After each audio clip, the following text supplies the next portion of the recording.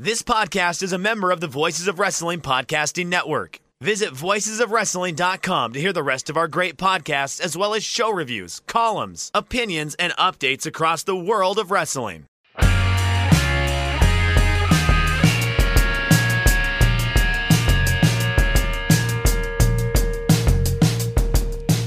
Hey kids, do you like professional wrestling? Sometimes Chris and I like professional wrestling too. This is Shake Them Rope. It is one of the many things that I do during a week. It is a come down period, I would say, this week after last week just being so absolutely frantic with news and things like that. This was just kind of a chill week, but plenty of news to get to. I'll open up with something kind of semi-silly. The Wrestling Observer, the trade journal of the industry, coming out with their Hall of Fame vote results. I know a few people in the Voices of Wrestling media network have votes on that, but Kazuchika Okada, Los Brazos, Brazo de Oro, Brazo de Plata, and El Brazo, along with promoters Jim Crockett Jr. and Don Owen, meeting the 70% voter or 60%, I believe, voter threshold. Sergeant Slaughter and Mystico coming up just short at 58%, I believe. Two of those acts were death bumps, I think. I mean, Jim Crockett Jr., look, I love me some Jim Crockett Jr. His dad deserves to be in any kind of Hall of Fame. He's a little iffy.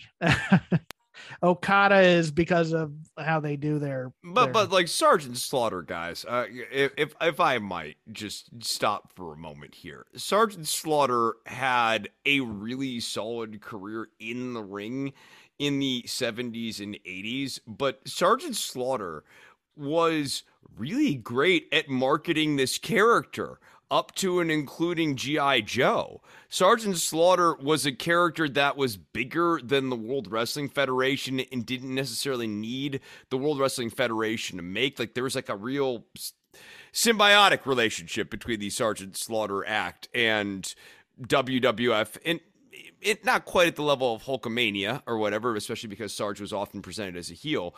But it was up there. This guy should be in the Hall of Fame.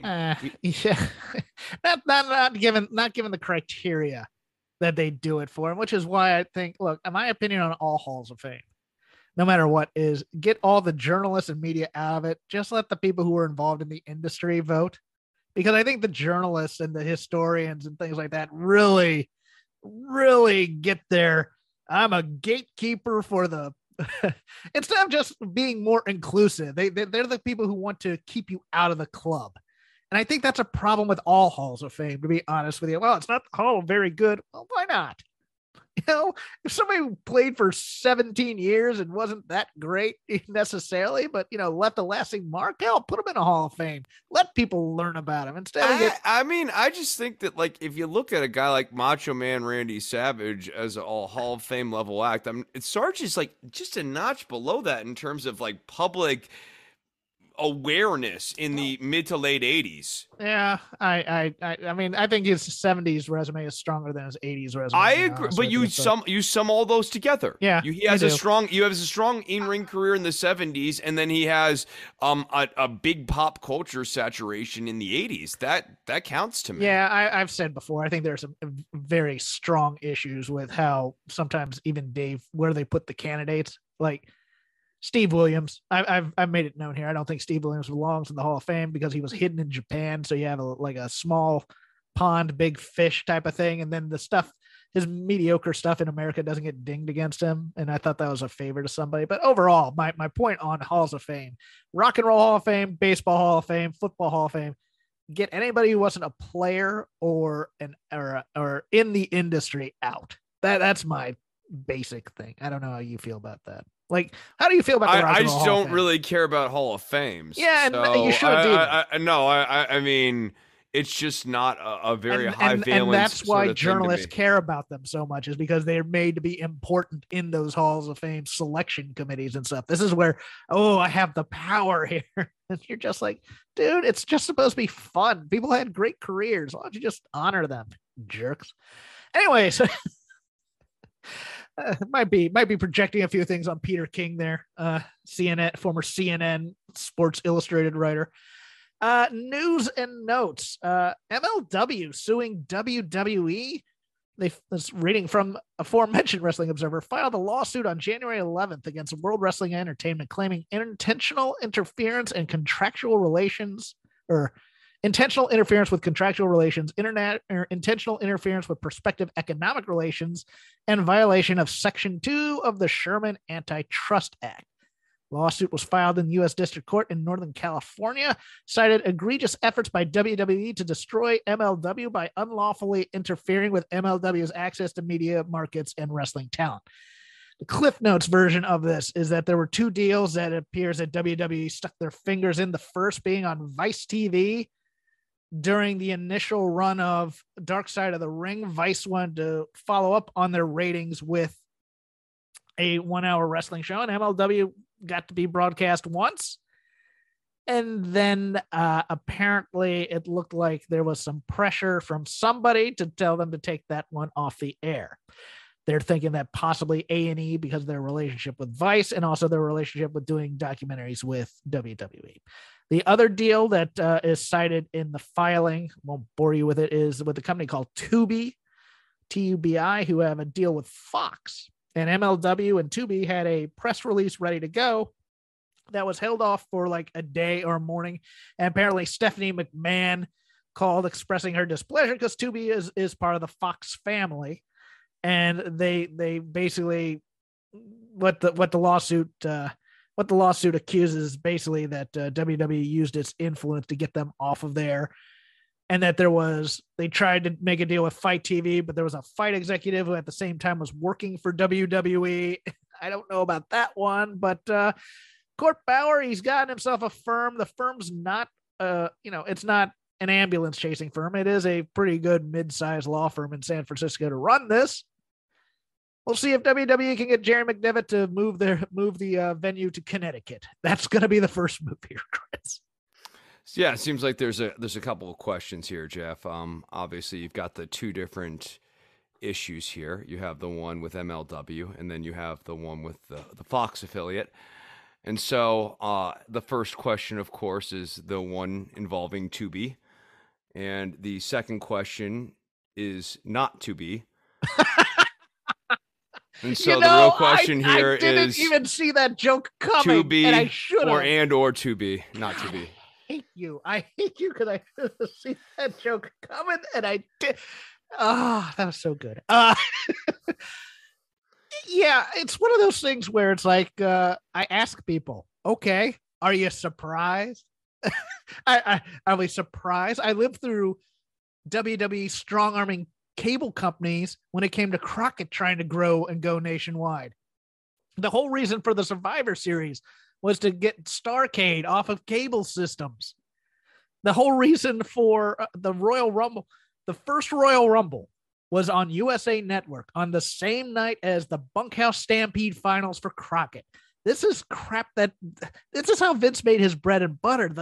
The WWE went after the UFC when the UFC was trying to expand by they used to have deals with arenas and said, you cannot make deals with these other wrestling companies and you can't run MMA there. But more seriously, isn't it weird how randomly aggressive WWE has been?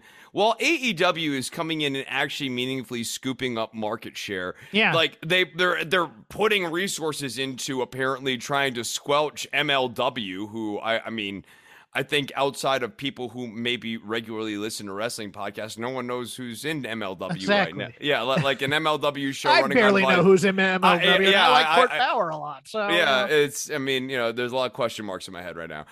So it's very strange to me how WWE's chosen this battleground versus an approach of acquiescence towards AEW. It makes their disposition towards that company even more perplexing.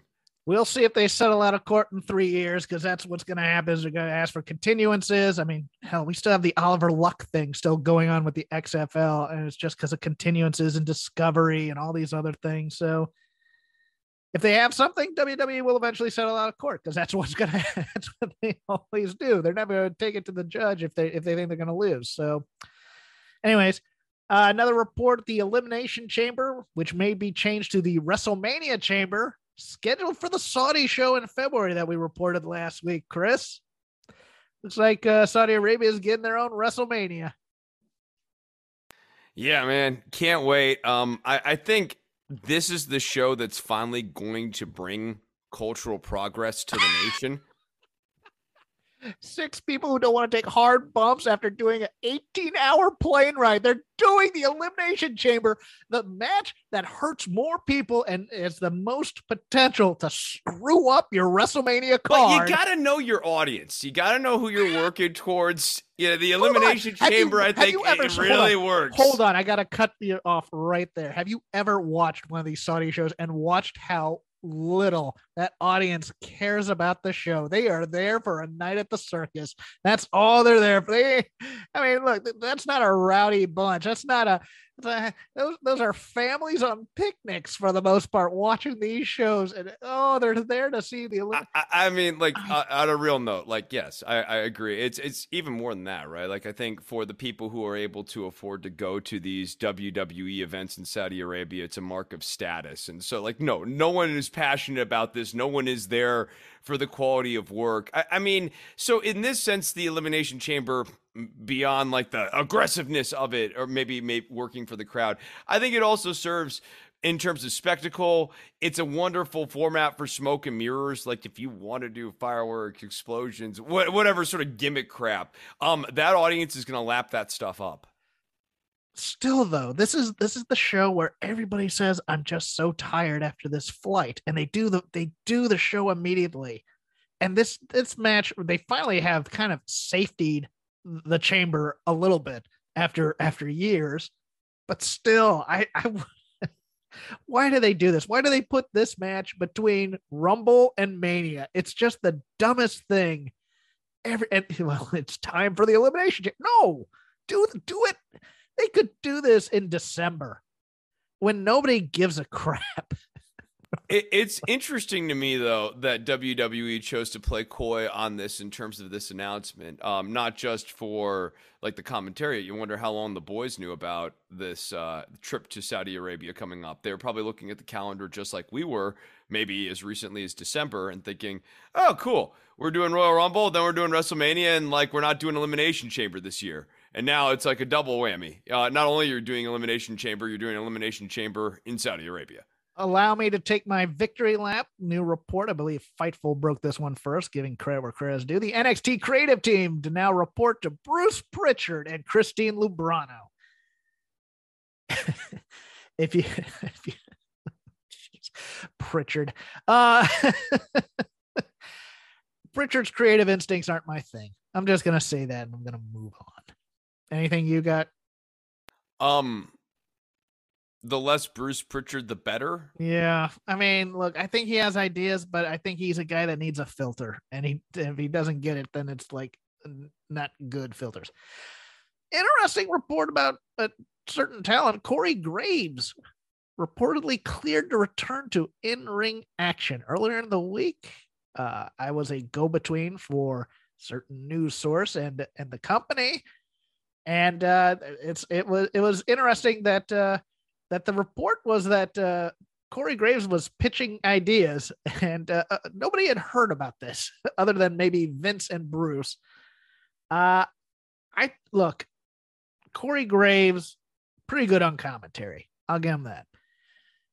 But that's what this is going to be. Everybody's like, well, where are you going to put him on the card? Blah, blah, blah, blah. I don't think he's coming back to wrestle full time. I think he might be in the Rumble. He might do a couple of 24/7 things, but they never saw anything in him to bring him up to the main roster when he was in NXT in the first place. I don't think Vince has ever even seen him wrestle before. So it's one of those things where I think people are getting a little bit way too ahead of themselves. I'm of the opinion that all three of the color commentators are going to be in this Rumble in some aspect between McAfee, Saxton, and Corey Graves. But I think Corey and Byron are going to do something related to the 24/7 title within the realm of the Royal Rumble, that in late teens comedy spot type of thing. But I don't think Corey Graves is coming back to be a full-time member of the roster in any way. I mean, even if he did, his biggest value is on the microphone. I think Corey Graves as a full-time wrestler is like a better version of the Miz. It's like sort of like he's like a WWE-ified version of CM Punk. Oh, don't say that. I knew that was coming. Everything. No, but like it's like the Punk and Miz thing Yeah. kind of combined, like where it's like Punk watered down and kind of above Miz level ring work, but not like that's how they'll try to use at best. At best, that's how they try to use him. At best, he gets a 3-month run and he's in the next set of cuts. I think. But I don't see. I mean, you know, like that might actually be heed the warnings of Austin Aries, of Matt, not Matt Stryker. Who was the guy? Alex Riley. That's the guy. Was it Alex Riley? Yeah, when they put you in the ring, it's actually never a good sign. It's one of those things where it's like, dude, people like you on commentary. You can have a gig here for life. Just, or at least as long as possible. Just don't want to go back in the ring because you're on commentary because Vince doesn't see you as a guy who can go to the ring. So it's I don't know. It's one of those things where they'll take you out and they'll go, well, we can't put you back on commentary now. You've been there, and they'll just get rid of you. I don't know. I don't know if this is a good idea in general. Company has filed a trademark for the term "as good as it gets" to be used in sports entertainment. And what Nicholson. Is that too arcane of a reference? No, it's not too arcane of a reference. Like, how do you not know that was not just like a movie, but like, what are you? Hey, you make me want to be a better man. like a movie that people like know quotes from. Go somewhere else. We're all full up on crazy here. Like I could quote several lines. Oh my God, you actually know lines from this movie. Yeah. Go so crazy somewhere else. We're all full up here. Like there's a number of like memorable lines from As Good as It Gets. And like also like As Good as It Gets sort of like it is written as a wry double entendre and said as a wry double entendre throughout the movie. Number one, the one I know is that this is Greg Kinnear's ascent into quote unquote legitimate acting from being the host of Talk Soup on E and kind of being a quote unquote failed comic. But man, this is like the Carrot Top story from Norm Macdonald and Courtney Thorne Smith on Conan. It's like, okay, we're gonna have Mella and Zelina Vega wrestle another match, like in their 18th in a series. There it is. That's as good as it gets. It's such a derivative term, but it really lends itself to the negative connotation when you are doing bad. And sort of requires you to perform at a certain level in order to really be as good as it gets. I'm guessing this will just be a character's tagline rather than a whole company. No, I think this is gonna be a marketing campaign. Oh well, then that's family entertainment. This is as good as it gets. Well, then this is gonna be the fodder of memes. They should put that on a wrestler soon. For comedy and everything you want. It might be the new Peacock slogan. I'm just like, oh, this is just gonna give them trouble. Like picturing the memes right now. Like it's too bad they don't have Sin Cara. Like you could have like Sin Cara botch and then kind of like the Nike black and white thing underneath it says "as good as it gets." What's a notoriously bad segment that's been on WWE TV of late? Oh, of late. Because they've all been kind of meh. I wouldn't say they've been bad, but I mean just egregiously bad. Never mind. This bit isn't going to work, so let's move on. A hip-hop compilation for Black History Month featuring AEW talent after Mark Henry confirmed the project in an interview. Yes, we're going to have it. Oh, I had jokes for this one, but I'm not going to do it. But hey, I like the idea of using the partnership with Warner Music and other things for brand expansion. If this is done well, great. If it's not, if it's wrestlers doing music, then no, it's not going to be great. That's pretty much the summation of everything, isn't it? Though. Yeah, I mean, look, I will never begrudge anyone for finding a way to get their Will content out there. will Hit Row be on the album? Right.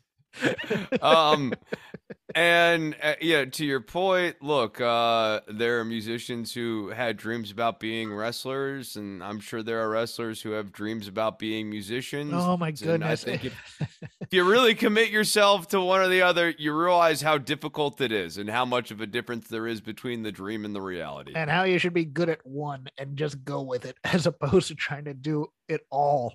Like actors have this same problem. All actors want to be musicians, all musicians want to be actors, and both want to be directors.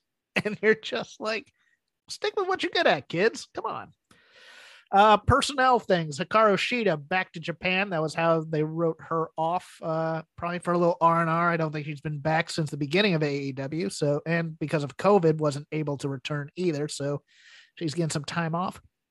Xavier Woods tore his planteers muscle. It's a muscle connecting the calf and the ankle. He's scheduled to be out 4 to 6 weeks. He will miss the Royal Rumble. Tony Schiavone's 2-year option picked up.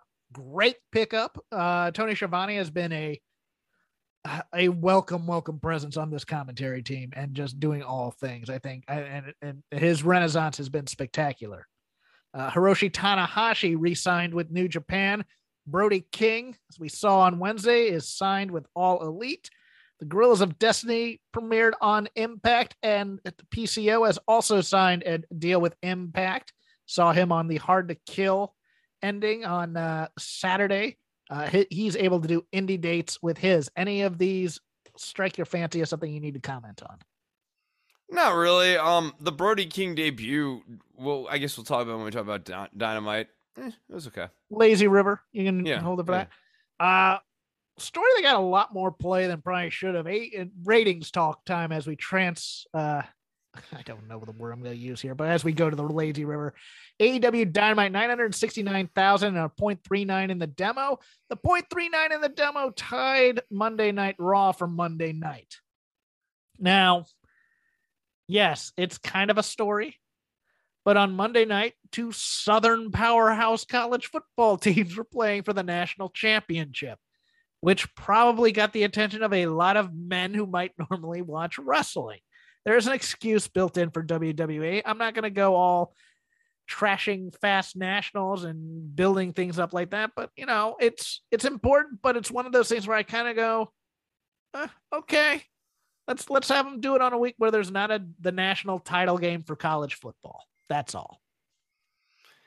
Yeah, I'm not gonna put too much stock into this, although I mean, I think if you're WWE and you've seen where the long-term trend is going, every little blip that you get closer to this has to be alarming, even if you've got a built-in excuse this week. Maybe 0.39 is as good as it gets. In the demo. In the demo for Raw. Yeah, okay, that's the news portion. No sponsor this week, so we go directly into the Lazy River, a little lazier than usual, given last week's just day-by-day thing of nonstop wrestling news. Chris, what did you watch this week that you wanted to talk about? Well, I mean, first and foremost, I gotta talk about my favorite show, Never Miss a Week, Monday Night Raw. Are you going to read about Raw for the kids? Yeah. Okay. Oh, yeah. Because I watched the national title football game. I didn't watch a lot of this. I kind of read No. Yeah, so this is going to be cool. All right. So the Royal Rumble continues to take shape, Jeff. Paul Heyman and Brock Lesnar came to the ring to open the show with a promo. Hold on. I need to ask, did random people just declare and other people have to qualify? We'll have to read on to find out, but I feel like that's a safe prediction. Lesnar and that Heyman, as good as it gets. They get interrupted by Lashley and MVP, and I guess it looks like mostly Lashley and Lesnar spoke with one another, so that's interesting. After Lesnar left, the Hurt Business team of Sheldon Benjamin and Cedric Alexander, I almost called him Shelton Alexander, attack Lashley. Because of course they did. They attacked Lashley. Yeah, right. They didn't even. Yeah. Well, because Lashley's the baby face here, and Lesnar's. They're a plot point. The Hurt Business is always a plot point. Bobby Lashley will kill him, and then they're going to just. I mean, I guess like they're, yeah, I mean, the Hurt Business, but like the disgruntled, I mean, they're really a plot point because they've never really finished that storyline out. It's too bad. That was actually an okay storyline last year that they completely ruined. Doudrop defeats Liv Morgan and Bianca Belair via pinfall. She pins Morgan with the bonsai drop to get the title shot, so that's cool. Alpha Academy defeat RK Bro to win the titles. A little shocking. That was a bit of a surprise. Orton was on a roll. He gets distracted by Otis. That allows for Chad Gable to make the blind tag to Otis, and Otis hits the front slam on Orton to win the title. So it's not even Riddle who's the even more interesting. Yeah. Yeah. I guess maybe that's to solidify the Orton heel turn so that Orton will blame Riddle, but it's not actually Riddle's fault. It's one Orton's of them's fault. throwing the other out at the Rumble. Yeah, something like that. Yeah. Apollo Crews, Dolph Ziggler, and Robert Roode defeat the Street Profits and Damian Priest via pinfall. Wow. Seth Rollins defeats Big E via pinfall. Wow. So Big E just getting downcycled pretty hard here. Wow. Yeah. Yeah. He had an interview this week where he was like, man, I really wanted the way I lost the title to be like a 5-course meal. And it's just like, me too, buddy. Me too. Get in line, kid. I'm sure Kofi did as well. Nikki Ash turned on Rhea Ripley, so Nikki Ash is now the heel. Here's the thing. The Nikki Ash character works infinitely better as a diluted, like, heel superhero. They won't do anything good with it because it they won't. But with Nikki, they could do something interesting. Like I know. They could have made her an anti-hero. Let Nikki write her own story. Yes. Tell her this is your character. Write a story with this, and I bet you it's awesome, especially with Rhea's help. She could be. I mean, they're gonna make her into the Hurricane, but what she could be is, she could be Sanity Nikki in a mask, and it would be damn cool. But I don't think that's gonna happen. No, Almost defeats Nick Sanders. That's too bad. I had a lot of hope for Nick Sanders, especially in this match. A lot of money on him. Buffalo Kid, I think he's a friend of. I think he's a friend of old WrestleNomics guy. I think. Then AJ Styles defeats Austin Theory. Because I guess Theory and Waller are now a tag team. That's great. Waller isn't on. Waller was just visiting, though, right? That's the thing. Just for cross promotion. Are they gonna bring him up now, or I mean, it's because from watching NXT, it didn't look like they're bringing him up because they beat him. I don't know. Because like, I mean, him and Theory seem to be like getting closer and closer in look, and that just makes me think. No, it makes me think that they're going to end up being a tag team. They're morphing into one person. They're going to be they really. Yeah, what if they call him Aussie Theory?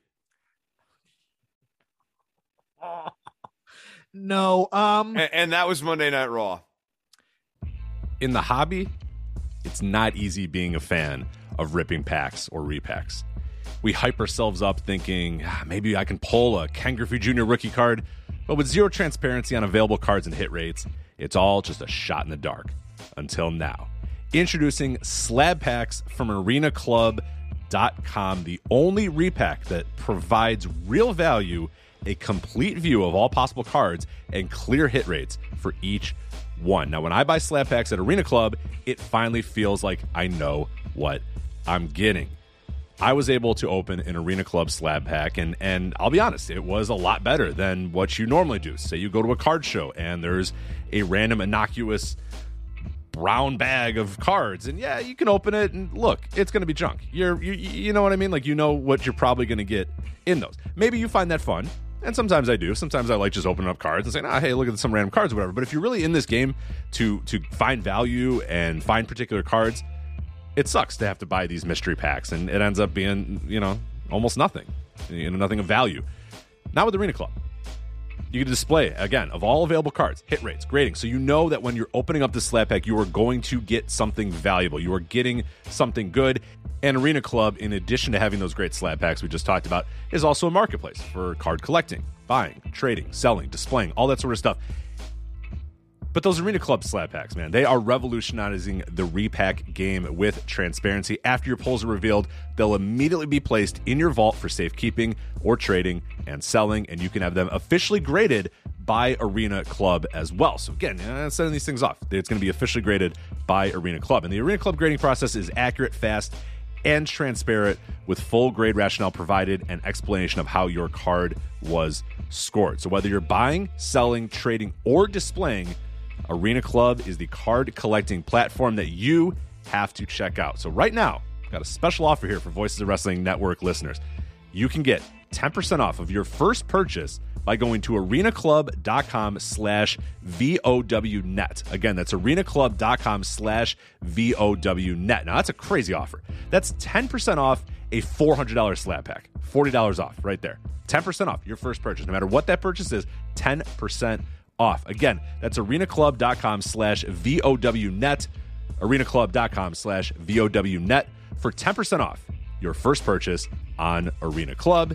And we thank them for sponsoring the Voices of Wrestling Podcast Network. I am going to give some love on my first Lazy River pick. We got other Lazy River picks to go, but I'm going to give some love to Impact Wrestling, a place that we do not talk about here very much, but I did watch the Hard to Kill event. Their women's division is quite good. They'd had the first time a Ultimate X match featuring the women that was insane to watch, like Jordan Grace trying to climb.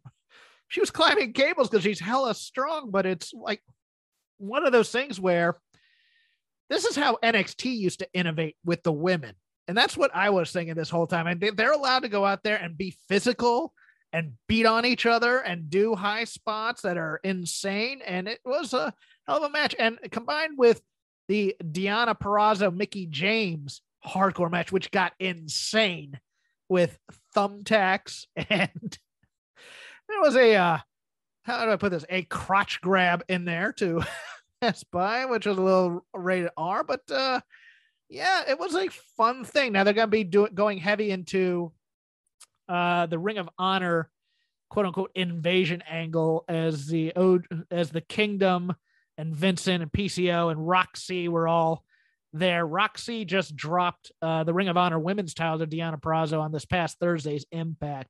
So it looks like there's a big rumor that she's been signed by the Stamford Empire, and it might be on her way to NXT, and that would seem to indicate that. But if you're not watching enough wrestling, or if you're looking to pare down some and go find other stuff that might be a little bit more interesting, you could do worse than Impact. Impact's not a bad little company. A lot of their stuff just feels a little bit derivative at times to me, but the talent all tries hard, and they're all not bad talent as well. Look, Mickie James is coming back to WWE, but like I'm a fan of Mickie James. Oh, big fan, and I'm a big fan of Deonna Purrazzo as well. She got right, there's a number of people in that company who are good, and I have to assume they are having good matches. I guess. Yeah. I mean, for me, it's just like I feel like, well, we really seldom do take a week off, so I'm never finding myself wanting for more. Yeah. Your turn, sir. All right. I guess let us talk about NXT. I'm ready to gush. Chris. About NXT? About one thing on NXT. Okay. I was going to say, I was like, I mean, not the show as a whole, but what do I like in my wrestling, Chris? What are the two things I like? Tag team wrestling and crowbar on a pole matches. Bad men doing bad things and unrepentant stupidity. Okay. And Wendy Chu is the best.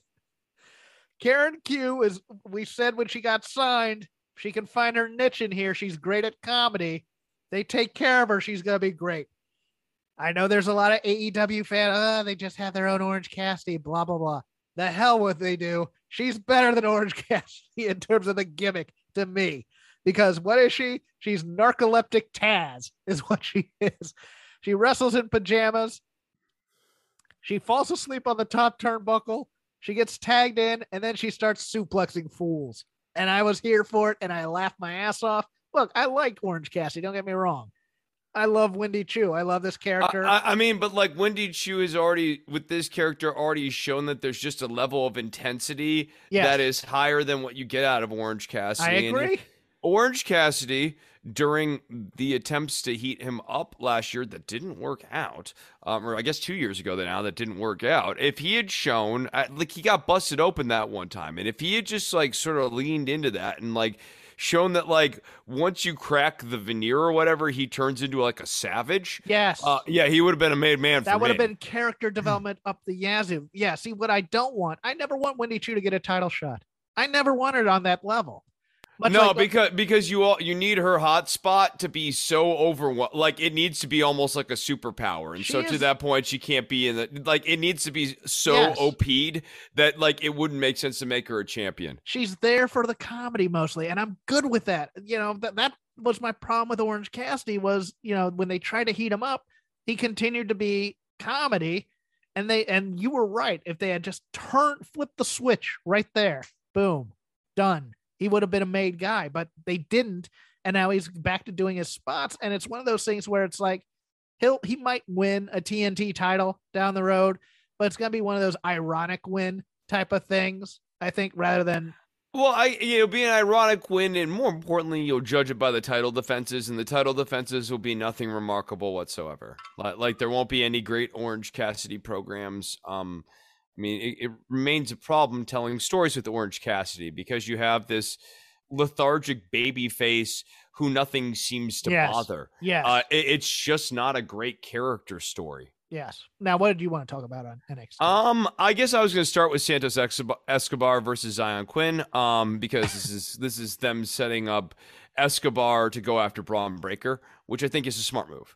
Look, Breaker. He's great, Escobar. Escobar is great. Yeah. Yeah. Breaker is going to need to be carried through these matches. And like when we talked about who do they have there who can keep Breaker protected throughout this, Escobar and Legado del Fantasma can tie up Breaker for several months here. Like that can take him through at least a takeover, potentially 2 takeovers if the program really kind of takes off. And you know, Elektra Lopez, I think, is a small doses person who's been getting served up in medium to large doses recently. That kick in the yam bag, man. That was a 3-point shot right there. Yeah, I agree. I think this is smart. I think both NXT and AEW now have their title holders in what I consider smart programs for their collective growth. I think Breaker needs veteran presence to help him go through it, and given that you like the Archer pull for Paige. I like having a guy that he can beat that's bigger. I'm fine with that. And I almost, I guess, would have been fine with Archer as the first challenger for Paige. He's definitely the first challenge type guy to me. Well, and then my problem with that segment, since we're already into it now, is that Dan Lambert coming out there. Yes. Talking about Ethan Page and Scorpio Sky. I mean, did we not talk about that on microphones last week prior? I'm not saying like that got lifted, but it was just like weird to see this literally get played out as like a bait and switch sort of tease play of like, oh, okay, Lambert and I mean, I guess the setup here is that Lambert and Scorpio and all those guys are going to attack Paige after Paige beats Archer. Like the Archer program is going to be a fairly quick program, but I don't know, man. I thought that whole segment's energy was weird. Dan Lambert and what they've got Dan Lambert saying these days. Yes. Seems super counterproductive to me. I agree. I found the energy weird, but we'll get back to NXT in a second. But this is a lazy river. We can go where the hell we want. It flows. That's the whole point. The problem with the energy in the Dan Lambert, Adam Page tete-a-tete there is that Dan Lambert was exactly right. Adam Page is not a great cowboy character. Cowboys are strong, silent types.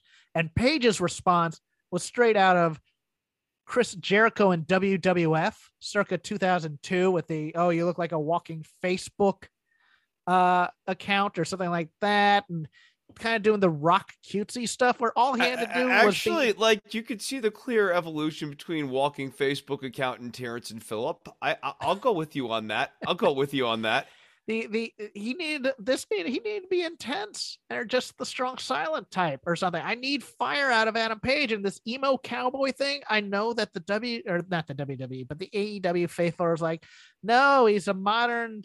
He's like one of us type of. Look, I don't want to go Cornette here, but I'm close. I just think he needs to give off something more of a vibe rather than easygoing. I do. I think he needs to be. He was easygoing with Danielson, and it ended up getting him into these bloody matches. I want that progression to go where he learns, and yeah, the vibe was totally right. weird. Okay, that's a great place to put this. What did our champion, our hero, what did he learn at the end of the Bryan Danielson feud? There was nothing in that segment to sort of illustrate what is it that Page learned. Yes. Nothing in his reaction to Lambert to illustrate that he had learned something from feuding with Bryan Danielson, one of the best in the world. Like, there was no growth. Like, this is the Seinfeld champion right now. And we need Page to be growing and moving in a serialistic way. It's a different problem than what AEW has as a whole for me for the story development thing. And let me see if you agree with this, because this is a point I brought up in the other neighborhood the other night. They have an issue with where they'll do a beat of the story and then they won't do the next beat. They'll just circle back to the first beat and do it again. A couple times. They've done it now with Sheeta and Deeb. The Statlander, Layla Hirsch angle is. I feel like we've been just treading water with MJF and Punk. Best friends and Cole / Buck / Red Dragon. It feels like there's nothing. I mean, it feels like we keep repeating ourselves rather than walking down the road. That's the weird. Yeah, thing. I mean, I think they go, well, these are chapters in the story. Well, chapter 2 does not. It's not okay to have chapter 1. Right, chapter 2 can't be the same thing as chapter 1. Chapter 1 does something, it builds to chapter 2, which is something different. Yeah, no, I'm with you. I feel like so often when I watch AEW, I'm like, oh, okay, we're still doing this. I guess that kind of gets me into another topic here of Wardlow and Punk. I like the match. I think Wardlow and Punk have really interesting chemistry, but I think the story is really weird and really whack. And like, it's beggars belief that Wardlow didn't finally blow his top. That was the time to turn him. Right. No, he has to. No, because it needs to sink in for Wardlow that, like, he theoretically had the biggest win of his career right there. And, like, commentary did start putting that over to their credit. They tried to do other things, but the blocking in the ring just was not consistent with where Wardlow's headspace should be at this point. Yeah. He should hate MJF. And that should have been blinding. Even though MJF, I get the responsibility, but MJF owns him, Chris. I get that. But at this moment, what MJF has done this time is so egregious that Wardlow blows his top. And maybe MJF is able to cool him down and crack the whip, his money whip, at Wardlow and settle him back down. But that time, MJF or Spears or somebody Spears should have gotten powerbombed, but Spears should have gotten, like, tossed out of the ring. Like nothing, like a sack of nuts. And MJF should have, like, stared at that and, like, been like, you don't really want to do this, and cooled Wardlow down. But we should have actually seen Wardlow lose it for real. We should have seen him lose not via flash small package as well. It should have been like a DQ or something to that effect. MJF should have gotten him counted out. Bad advice. Something about bad advice. Something to that effect. And there was a little bit of MJF being involved in the finish, but I'm with you. I think that in addition, look, Wardlow shouldn't have gotten pinned by a small package because he wasn't tired. The idea that CM Punk is a master of the small package such that he could overpower Wardlow, a guy who's been kicking his ass for 10 minutes. And he's got no, like, that's what I'm saying. Like, Wardlow should have lost by countout. Yeah. Punk should have been on his back, flat on the mat, and, like, the referee should have been simultaneously counting a 10 count for CM Punk to stand up, which he was not going to be able to make, and a 10 count for Wardlow to make it back into the ring. And Punk was 2 seconds behind. So all Wardlow had to do was walk back into the ring, and Punk's not going to stand back up and Wardlow wins the match. It just needed to be starker, clearer. This nuancy thing didn't do anything. You might go, oh, it's more plausible, but this is wrestling. Nothing's plausible. It's all about effective. And was that effective? I didn't think so. And with that, it reminds me, I'm now going to circle back to NXT. Okay. Because there were a couple of ridiculous, like their character development and story development in AEW is sometimes lacking, but the wrestlers are far more interesting in terms of the people that are in there. We go to NXT and you have Braun Breaker in his promo talking about his dad, who we can't mention on the air. We have Gable Stevenson's brother wrestling on this show. And they mentioned that he was a wrestler at the University of Minnesota. From the same place where Gable Stevenson is. The same place where Gable Stevenson went. And they didn't use this at all. I'm just like, what? This is when you are high on your own supply, way too much about how great you are building characters, when really you're building stereotypes of all the time. I'm just like, that line floored me. I'm like, that's his brother. Why not just... Yeah, so you can take interesting and make them boring, and you can take boring and make it interesting. But for some reason, we always go the opposite way we should be going on these things. So it's just weird, man. Yeah, I mean, look, the rest of the show was just weird, sort of defines it, right? Pete Dunne versus Tony D'Angelo. This Tony D'Angelo character stinks. I mean, the character stinks, but he's good at it.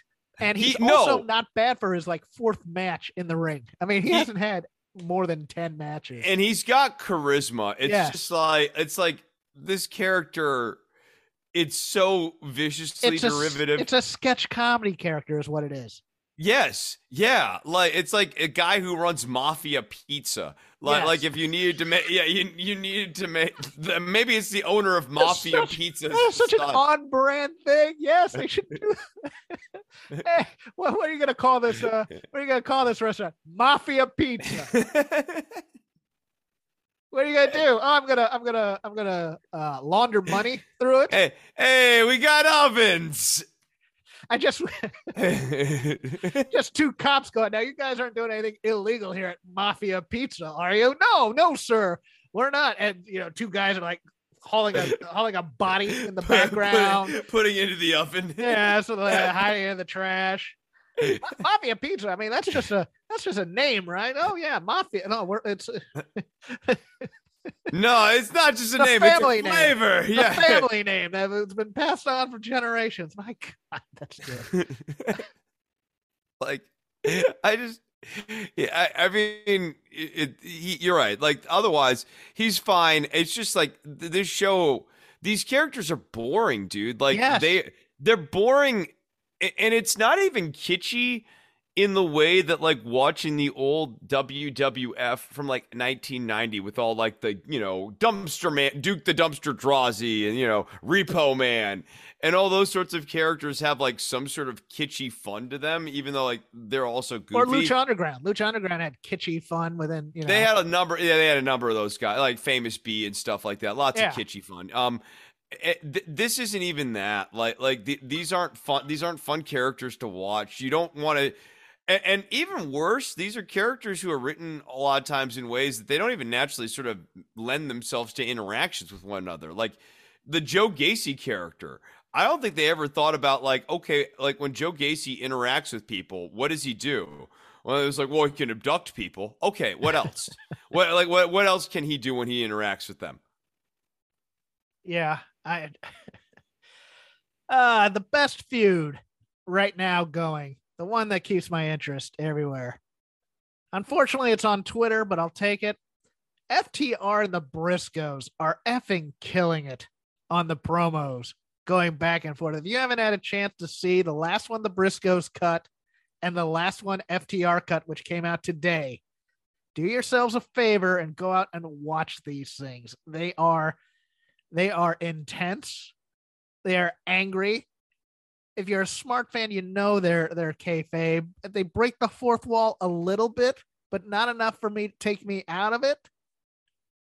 I want to see these guys fight. I want to see them cut these things on TV and not just have, we're the best team. No, we're the best team. I want some intense promos on television. And I want these promos on television, Chris. I watched this, and what I was thinking about as I was watching it was it really speaks to the disconnect in the presentation of FTR. Great tag team. Yeah. They do really great and interesting character work on Twitter that does not get translated over to the Dynamite show on a regular basis. And I think a lot of the things that they're doing on Dynamite right now are actually undermining them. And as I watch Twitter and these sort of Twitter style promos and that's the thing, I'm look, the Midnight Express homage thing, is that helping? I love the Midnight Express. I liked it for 2 weeks, and now I liked it's a little derivative. Weeks. I like them even doing it on special occasions.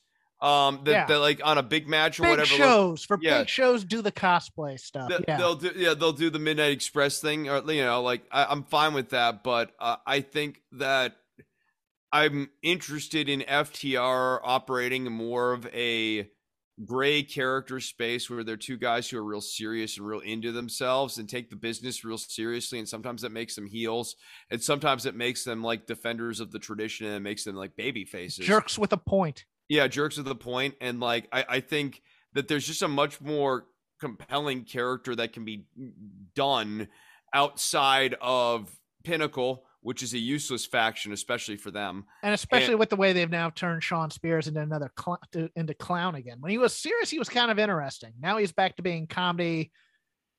And MJF also, when he goes into comedy, it's just one of those, the accountability buddy stuff.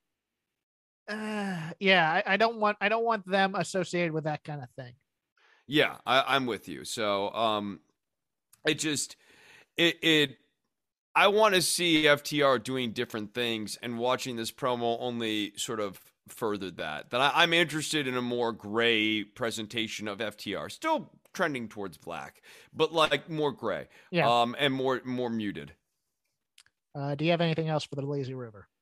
I don't think so. No, I don't. I have one last thing, because I watched NXT UK this week. And I watched the send-off for Walter versus Nathan Frazier. And it's everything this company. Do you want to see a microcosm of booking logic in this company? Look no further than Walter and Nathan Frazier. Fun match. David versus Goliath match. Walter beats him down. Nathan Frazier comes back with a lot of speed stuff. Almost gets to the point. And then we just have Walter beat him, as opposed to putting him over on the way out. I got one last item too. The Acclaimed versus Bear Country section of Dynamite this week was baffling to me. So, the Acclaim overcome Bear Country. Yes. And Max Caster is sort of like beginning to be a little more baby face like. He's interacting with the fans. He's like high-fiving. He's doing all the things that they tell you to do when you're supposed to be a baby face and all of that. And he's doing this as they're leaving the ring, only to get attacked by Sting and Darby Allin, and the crowd sort of doesn't really know how to the crowd is not excited to see the Acclaim get attacked by Sting and Darby Allin. Oh, really? Okay. I think it was just unexpected because of they brought up Sting and Darby in the rap pre-match. Yes, yeah. And then post-match, they got the attack. I get that they set it up. I think that they missed the mark here, in that the Acclaimed are more over with the fan base than I think the booking necessarily envisioned them. Like, the Acclaim beating Bear Country, like people were behind the Acclaim beating Bear Country. They weren't rooting for Bear Country to crush the Acclaimed. No, they were ahead of the curve. Yeah, and they're fun heels, and that's a problem with fun heels. They've now really gone into, and we've made this comparison before. They're a new age outlaws country because they pop for Bowens screaming, his voice box out the name of the city. Yeah, as opposed to rooting for Caster's reps killed. Caster's reps also don't slag on the crowd anymore. They slag on the opponent, which is or fun. the sports city, the local sports town, or whatever. It's one of the it's very Miz-like in some ways, shall we say? Yeah, no, I'm feeling it. They've made a turn here that but I think like Caster has the ability to turn that back. We're just gonna see if he gets encouraged or not to do it. Yeah, no, I know he has the ability to turn that back. It's just this match was a strange beat, because if you want to have Darby and Sting come out there and beat up the Acclaimed afterwards, by all means do that. Keep the Acclaimed heel, by all means do that. But like, don't put the Acclaimed in a tag team match where they're working as the underdogs and they overcome Bear Country like without like really any serious deviousness. What did they do? And the worst part was what they did. They like roped him. They're like one of the guys, one of the guys, like that's not even illegal. That like that's just a move. Like you just do that. Yeah, the number of things that have become legal in professional wrestling, I think, is one of those things that kind of hurt heels in some ways. Like you can just put people through tables willy nilly, and it's not a DQ anymore. I mean, but the rope thing you see baby faces do too. Yeah. Like sometimes they'll like go from the inside of the ring to the outside of the ring and then rope. I mean, it's just like the idea that was the heel way of procuring the win was silly. I just thought that this segment was a bit of a swing and a miss. But other than that, I mean, I don't have much to say. I'm ready for the Acclaimed as baby faces though. I found the entire show on Wednesday to be kind of meh. Other than the main event, I did like Daniel Garcia and Sammy Guevara. I thought that was Deeb and Sheeta really underdelivered for me. That was just a write-off. That was a plot point. You can't do that in the fourth match that they've had on TV. Now, I mean, that was the weird part about it. Is like it was just scripted to be that's probably your second match that you put in there type of thing. Yeah, it was just a lot of chess piece moving without moving them. That was my issue this week with that. But gonna end it there because Jeff has to pack for a flight. Chris has to go to a gig at yes. So you can follow me at Crap Game 13. You follow Chris at DWATG, and just follow the show at Shake Them Ropes. If you'd like to donate to help keep us going on this thing, go to redcircle.com, look up Shake Them Ropes. There's a donation button there. Have not plugged it enough, but there are apparently shows on Voices of Wrestling that do pretty well in that realm. We'll see if we can earn your ducats. Chris also you know what you sign up. I don't know what our pay scales are, but I'll record like versions of theme songs if people really want them. There you go. Yeah, give him the money to do stuff.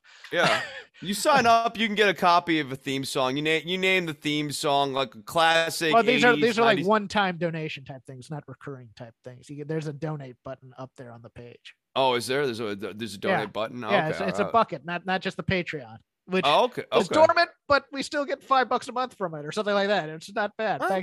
Thanks for those who have stuck around on that.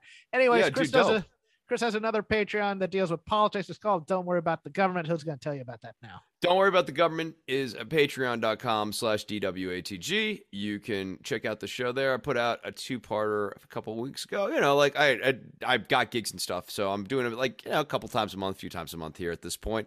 I will be appearing on Blogging Heads TV in the going away. I believe someone is leaving the network there sometime soon, so I'll actually be making an appearance on Blogging Heads here on Sunday. I didn't realize that was still in operation, to be honest. Yeah, and I'm going to be talking about Thomas Friedman, one of my favorite people in the whole wide world. Like when I got the offer to go and talk about Thomas Friedman, I said yes so quickly.